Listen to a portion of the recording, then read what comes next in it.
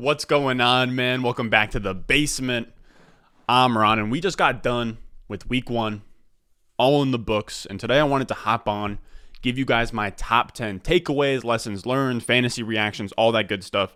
I think this will be a fun way to hop on here and kind of give my reactions for the week, so we don't just have to rinse and repeat, where I just, dive into the waiver wire and all that. We can kind of digest what actually just happened. So we'll see, how this does in the algorithm if you guys like this video. If not, I can just split this video up into a running back waiver wire, and then tomorrow we do a wide receiver waiver wire. I think I got hair on my glasses. I don't know. But we're going to do this for today. Now, this is going to be one take Drake. These turnaround times are a bitch in the season. We are out here. It is Monday today. I need to get an upload out today. So we're out here pretty much doing this live. I got a nice little software set up where I'm going to be dragging the pictures on the screen and all that. So let me know how you guys feel about that. I don't want to waste any more time. We have 10 solid takeaways with a nice little bonus at the end. So stick around for that. Now, with all that being said, let's go. Thirsty, trying to choose. I know I'm pretty cool. My nitty bag. And that was me doing that manually, but I think this will work out pretty well. Now, the first takeaway from today. Now, I didn't say it before then, but make sure you go down below, subscribe, leave a like. We're gonna be doing daily content. We're gonna be doing more than just daily content. We're gonna be doing a bunch of live streams, all that good stuff. So make sure you're subscribed. You leave a like on the video. It helps us out a ton. But the number one takeaway that I got from yesterday is healthy scratches suck. They're so tough, man. We were literally live. I was live streaming with you guys every Sunday morning. I'm going to be setting my lineups and helping you guys out with yours. We got that news. Trey Sermon and Zach Moss, healthy scratches for the day. A lot of us had them in our RB2 spots. And that hurt. That hurt because we were scrambling at 11 a.m. trying to find replacements. Thankfully, I had Singletary in a few places, so I did get, that little bit of a last-minute bump. But now it's kind of, what do we do with Trey Sermon and Zach Moss? What's the plan here? I'm getting a lot of questions. Are we dropping Sermon? Are we dropping Moss? Let's first go over Sermon. So with Sermon, I don't know how that works where Sermon gets healthy scratched and Elijah Mitchell's in and JaMycal Hasty's in. I want to say maybe because JaMycal Hasty and Sermon are special teams guys, that would be the reason for Trey Sermon getting healthy scratched. I don't see how you spend third round draft capital on him, but give the nod to Elijah Mitchell. Now, we'll get into Elijah Mitchell later, maybe on the waiver wire show tomorrow. I love Elijah Mitchell. I actually have him in a couple leagues where I know he's going to be the number one waiver wire guy. I had him in a couple leagues. And if you guys were watching the videos, I mentioned him in a few of those videos saying that once Wayne Gallman got cut, I'm a big fan of of Elijah Mitchell in deep leagues. The thing is with Sermon, with Mostert getting hurt, I think that Sermon is going to get his crack at that job probably as soon as next week. So I'm holding on because Shanahan has a committee. Last year, if you look at it, it was Mostert early, then you had some JaMycal Hasty, then you had Jeff Wilson down the back. I think we're going to have 4, 5, 6 week stretch of Trey Sermon being the RB1 in that backfield, and that's a valuable role to have. We saw that today. We saw that yesterday. Elijah Mitchell slotted in there and was literally an RB1. So that is something that's valuable. Now, on the other side, we have Zach Moss, who I actually liked going into the season. He's full-on droppable at this point. I'm not saying to just, drop him, but if you have someone on waivers like an Elijah Mitchell you want to spend a claim on, a bid on, I don't mind dropping Zach Moss because, one, the Bills running back job isn't really even sexy. It's not something that we're really coveting. And he lost a job to Matt Breida. Matt Breida isn't anything special. He's not anything great. He also lost a job to Devin Singletary. So getting scratched there in a role that's not even that valuable for fantasy, I'm good with moving on from Zach Moss. Then we go into number 2 for today. And this one is that the Detroit Lions aren't a dumpster fire offense. I heard all offseason that, we can't be drafting Swift, Hawkinson, whoever on this team because the Lions would be the worst offense in the league. And the only way, the only thing that needed to happen for those guys to pay off is the Lions just didn't. They needed to be not the worst offense in the league. I was personally under the impression, I remember talking to Bush about this, I think Bush said this in one of his videos on the Fantasy Stock Exchange, but he was saying, this team is probably going to be somewhere in that 20 to 25 best offense, which is fine. That's serviceable. You're going to get fantasy weeks out of them. This week we saw something crazy. We saw Jamal Williams finish as the RB2, Swift finish as the RB4, Goff finished as the QB3, and Hawkinson finished as the tight end 3. Across the board, besides wide receiver, they saw top 5 fantasy finishes at those positions. Now, was it a wonky game script? Were they, was it like a 20-something point game and then they got an onside kick and all this craziness happened? Yes, but 33 points against the San Francisco defense is 33 points against the San Francisco defense. And let's talk about Swift, because Swift has been a guy that I've been talking about all offseason. I've been hearing nothing but, it's going to be a committee and he's not going to be able to produce. Everything happened the exact way we thought it was going to happen. In Green Bay, Aaron Jones only had a 60% opportunity share, snap share, and you saw Jamal Williams eat into that about 33% snap share. That's exactly what we saw on Sunday. There was a 68% snap share for Swift, and that's what we thought was going to happen. Now, Jamal Williams did get some touches there. He got 18 touches. Swift got 22, though. He had 22 touches, over 100 yards from scrimmage, and a touchdown. The most encouraging part is that he got this huge game. He got this huge role in the passing game. He led the team in targets with 11. He was literally their wide receiver 1. 11 targets for DeAndre Swift.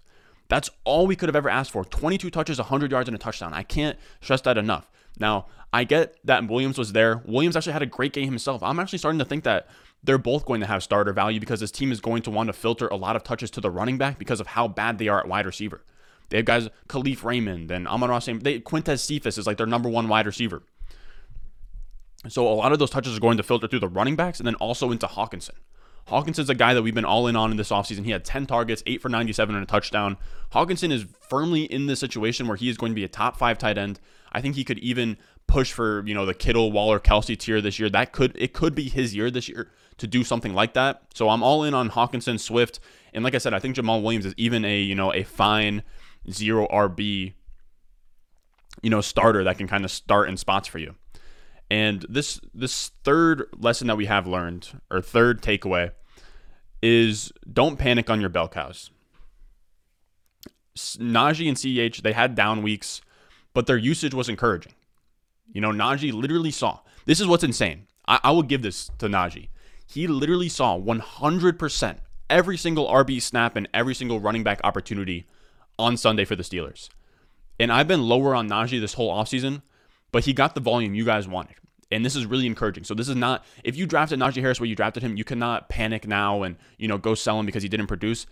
100% of the opportunities is all you could ask for. He played against the Bills. And I also want to say, I faded him because my whole idea was, I know he's going to get massive volume. I think it's going to be inefficient volume, which is what it was on Sunday.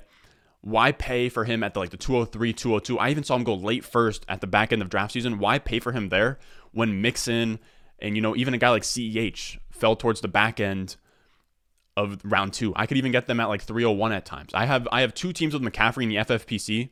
I have 2 teams where I have McCaffrey and Mixon and McCaffrey and CEH. And I think they're a similar bet. But regardless, I think Najee's going to be fine. 100% opportunity share. He pretty much got exactly what those guys, or he got, I guess, more than Mixon and CEH, and that's what you paid for. He got all that volume. When they have softer matchups, I think he'll be better. I think he'll kind of grow into his role as the season goes on. So that's really encouraging. I wouldn't be trying to sell Najee. I think that he's kind of a buy candidate if anybody's scared and isn't really looking at reading the tea leaves, if you will, of the opportunity share. Like I said, 100% opportunity share just doesn't happen. Then we have the same thing going on with CEH. Don't panic on CEH either. Like I said, do not panic on your bell cows. CEH saw 90% of his team's backfield carries and targets. He was the main guy. I'm not panicking at all. This was a weird game script for the Chiefs where they were kind of playing from behind. They dropped 33 points, and the thing is that no other wide receiver really stepped up. The only way that CEH goes into a role where he isn't valuable for fantasy is if Mecole Hardman just decides, okay, I'm going to be a baller and get 7-8 targets a game. CEH was third on the team in targets with 3. So he's going to be fine. He saw 90% of his backfield's carries and targets. He was that main guy. And the touchdowns every week aren't going to be as centralized as they were, where it was 2 to Kelsey and 1 to Tyreek Hill.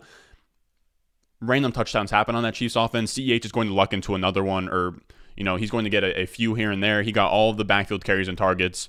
Jerick McKinnon didn't log in a carry. I think Darrell Williams only had 1 carry. So they are looking at CEH as a main bell cow on that team, on the Chiefs. So you're still getting a bell cow on the Chiefs.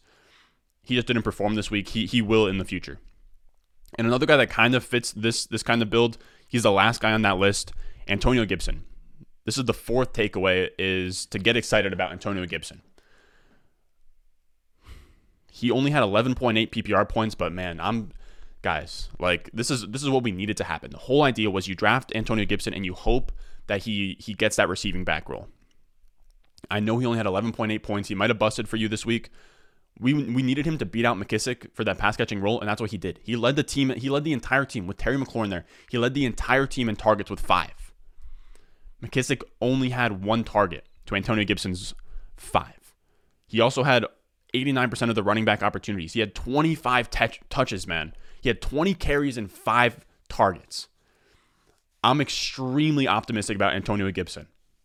Please do not panic on Antonio Gibson. This was a bright spot for Antonio Gibson. The amount of touches that he just saw. He is looking at almost a McCaffrey in year 2-esque type role.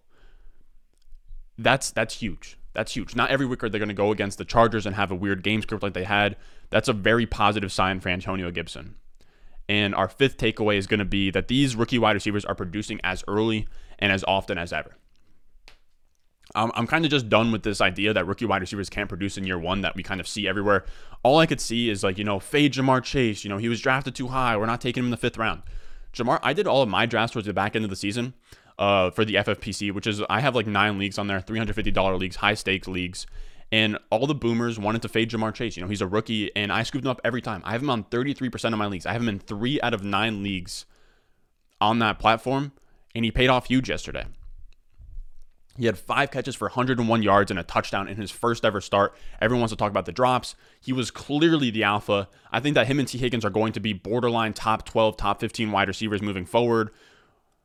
And this was also a week where we saw 3 rookie wide receivers finish in the top 25 in PPR. Even guys that I wasn't even that high on coming into the season. We had Devonta Smith have 6 for 71 and a touchdown. Waddle had 4 for 61 and a touchdown. It's wild.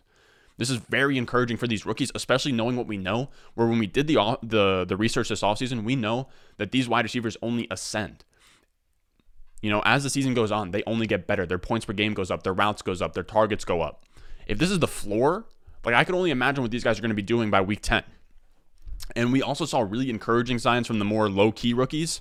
Terrace Marshall saw more targets than Robbie Anderson. He played in the slot. So Terrace Marshall is pretty much assuming that Curtis Samuel role. He out-targeted Robbie Anderson. He was getting red zone looks. He looked really good today. Or I keep saying today, the games didn't happen literally yesterday. Then we saw Elijah Moore. He saw 56 out of 65 total snaps. He ran plenty of routes. He just didn't get the targets. It's coming, though. These wide receivers, most of them will take a little bit to adjust, especially the guys who didn't get drafted in the first round. And then we also saw Dyami Brown. He matched Terry McLaurin in targets, and he ran 92% of the routes on his team. With Curtis Samuel out, Dyami Brown is sneaky. Keep tabs on Dyami Brown, man. He is in a spot where he could blow up. So I'm keeping tabs on Terrace Marshall, Elijah Moore, Dyami Brown. Rondale Moore is a little bit in a wonky spot because you have Christian Kirk who just went crazy, but AJ Green didn't look great. I think that eventually Rondale Moore works into more snaps, more targets, but that's going to be something a little bit farther down the road. And what is this? I want to say takeaway number 6. I could be wrong. I probably should have numbered these before I did this, but takeaway number 6, we have Urban Meyer is going to be an absolute headache this season. The guy is an idiot. He's genuinely not great. I've seen reports that he's already losing the locker room. He just goes into fits even when they're losing in preseason games. They just lost by 16 to the Houston Texans. They got handled by the Houston Texans, man. I think they were favorites in that game, maybe minus 3.5. I mean, the Urban Meyer situation just seems very dysfunctional to me. I don't know if he's going to step down mid-season, but Urban Meyer's and the concerns that people had for Urban Meyer's operating an NFL offense were warranted, man. I'm not a James Robinson guy at all, but the disrespect to have him only see 64% of the snaps and split touches with Carlos Hyde 50-50, 11 touches to 11 touches. I have no clue what Urban Meyer's thinking. I think this hurts. I think this hurts even the wide receivers. It hurts even Trevor Lawrence. I think the wide receivers and Trevor Lawrence didn't have bad days, but you just never know with this guy. Urban Meyer, he cut Colin Johnson, who we know is pretty good at football. He's giving Carlos Hyde meaningful touches when James Robinson's in the backfield.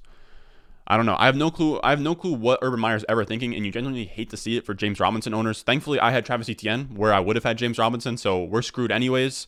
But yeah, I feel for a lot of you guys out there that have James Robinson. I have no idea how I would be playing that. I think James Robinson is a tough start moving forward. Carlos Hyde is obviously an add off waivers, but at the same time, he has almost no juice left. It's just a very weird situation. So that's what I'm saying. Urban Meyer is just going to be such a tough read all season. Then we have our 7th takeaway. And that's going to be that Kupp is the clear number one in LA. I know Robert Woods was going just ahead of him in redraft, but I think it's pretty clear that Kupp is going to be, the number one. He's Stafford's favorite target so far. Kupp saw the field with 51 out of 52 snaps, out-snapping Woods 51-42. Now, that's nothing crazy, but it just shows that he has, in the rare, one wide receiver set and everything like that, Cooper Kupp is that dude. He also had 7 catches for 108 yards and a touchdown against a tough Bears defense, whereas where we look at Robert Woods, and Robert Woods got saved by a touchdown after going 3 for 27 last night. He only got 4 targets. He was out-targeted by Tyler Higbee, so I'd be a little bit concerned about Robert Woods. Now, again, the Bears are a tough defense. I think it's more so that I'd be slightly concerned with Woods because I think that a lot of people drafted him in the late third. I'd be slightly concerned with Woods, but I wouldn't be panicking per se. Well, I'll also say that if I had Kupp, I would just be feeling very good about it. He is going to be the wide receiver one for this team. It's already shown that he had that big splash play where he went deep down the field. Stafford caught him. I think this is going to be an electric offense with Stafford. And then we have, I want to say this is number 8. I probably keep, 8, 9, 10. Yeah, so this is 8. And Brandon Ayuk, this is sad because you guys know I've been talking up Ayuk all offseason. This is one of the few L's I took yesterday. I will say though, I'm not super concerned. The takeaway, the tagline is Brandon Ayuk needs to be on benches, but I'm not panicking. I'm not panicking with Brandon Ayuk. Ayuk was held in yesterday's game without a single target.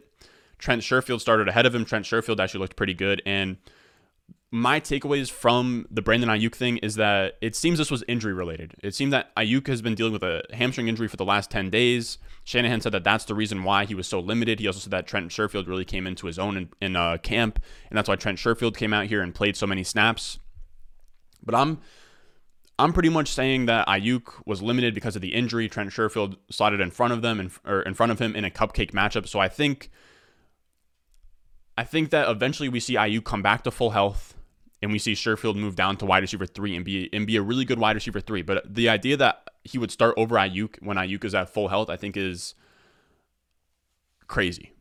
For me, I would just be waiting it out. Hold him on your bench. Don't start him yet. Wait until he comes back to full health. Wait until he gives us a good game back. But I think once we're at week 3, 4, 5, everything will be back to normal. And another huge takeaway is Jonathan Taylor is finally catching passes. Everyone all offseason, all I heard was, Nyheim Hines is there. I had a guy victory lap. I had a tweet out where I was talking about Jonathan Taylor is going to be great. Or I was just talking about how I like Jonathan Taylor because he's going to be fine. He's going to be very efficient. He's going to be, he's a very talented running back. The pass catching will be there. And he's like, but Nyheim Hines is there. Or no, it was Nick Chubb against Jonathan Taylor. How can you fade Nick Chubb because of Kareem Hunt, but not fade Jonathan Taylor because of Nyheim Hines? And the problem is that Nyheim Hines is great in the passing game, but he's no Kareem Hunt. Kareem Hunt is a legit, if Kareem Hunt was on the Browns, if Nick Chubb gets hurt tomorrow, Kareem Hunt is a top 2 round pick.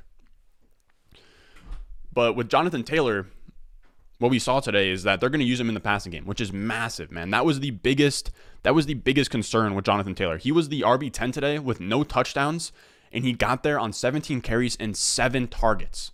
7 targets is insane for Jonathan Taylor. 7 targets was more than Antonio Gibson. 7 targets is legit. Now, they did have a negative game script, but when we're talking about Jonathan Taylor where he gets 20-plus touches, he's getting utilized heavily in the passing game, despite Nyheim Hines, that's perfect. And this situation for Jonathan Taylor is perfect because he could get to 20 touches while Nyheim Hines is also getting receiving work, and it's because they didn't, Marlon Mack didn't see the field at all. Marlon Mack didn't get a single target, carry, anything like that. It was strictly a 2 running back backfield, and they give so many targets and so many touches to the backs in that offense. I think that I want to say Nyheim Hines and Jonathan Taylor were the top targets on that team yesterday. So when Marlon Mack isn't in there, it's not a 3-headed monster. Jonathan Taylor can still get his while Nyheim Hines also still gets his. Jonathan Taylor also had a touchdown called back yesterday. So know that he could have gone crazy had he actually scored. Jonathan Taylor is a top 5, top 6, top 7 running back moving forward. I'm very happy with that yesterday, even though he didn't explode. Now, this last takeaway is Jalen Hurts is that guy, pal. He is. And I've been talking about this all offseason with Jalen Hurts. And people want to say, here's the thing, is it's almost like his long-term future with the team doesn't really matter. Tom Brady, this is just a one-off example, but let's say Tom Brady retires next year. Tom Brady retiring next year doesn't factor in how he plays in 2021. Same thing with Jalen Hurts. I don't care about the Deshaun Watson talks. I don't care about any of the trade talks, anything like that. As long as Jalen Hurts is playing for 2021, that is all that matters. Hurts put up 28 points yesterday without a rushing touchdown. That's massive for him because we know that the rushing is there. He's going to get his rushing touchdowns. He had like 62 yards yesterday, but he's growing as a passer. He had 264 yards passing, 3 touchdowns, no interceptions, and he finished the day as the highest graded passer per PFF. He is going to be this year's Konami code quarterback. It's now gotten to a point where I was actually fading Jalen Hurts in Dynasty and redraft. I want to say back in like March. If you go back to my videos in March, I actually had something where I was like pump the brakes on Jalen Hurts. He was like the QB 11 or 12 in Dynasty going in like the back end of the second round. People have came all the way back on that. I'm now higher than consensus on him in redraft and in Dynasty. Jalen Hurts, I'm a very big fan of. And Devonta Smith played great. Goddard played great. Even Jalen Reagor played great. So it now looks like he has some weapons around him. I'm a big fan of what Jalen Hurts has to offer. Now, a little bit of a bonus. One more takeaway. And I don't mean this to victory lap or pump my own bags, but yesterday I went 8-1 in my 9 $350 FFPC Football Guys Championship teams. And I just wanted to show this. This is the last takeaway is you don't need running backs to win in fantasy. You don't. I've been preaching.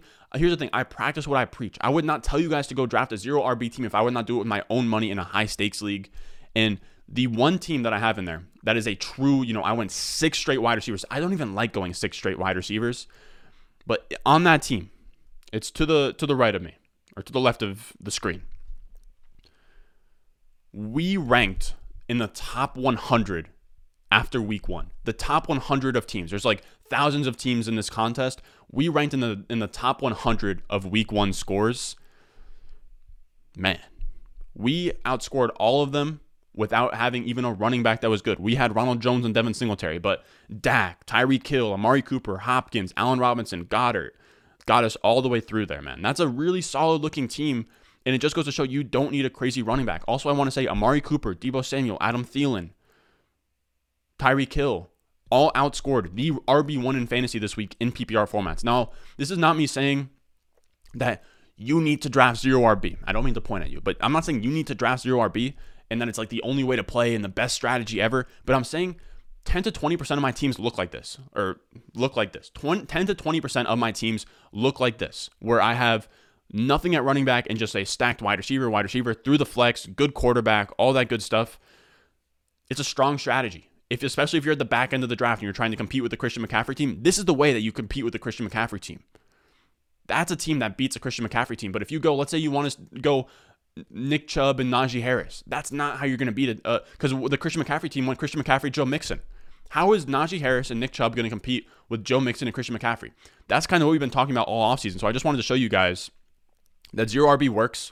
No matter how many people are going to hate it, no matter how many people in your league are going to trash you for it, 0 RB works. It is a very strong strategy. And don't worry, I will be following up with all of my high stakes leagues and kind of the formations and the structures of all of them after the season, kind of say, what my ROI was, all that good stuff. Now, that's going to do it for today. This is actually fairly clean for, not having any cuts or any edits. This is all off the top of the dome. One take Drake. But I'm happy about this.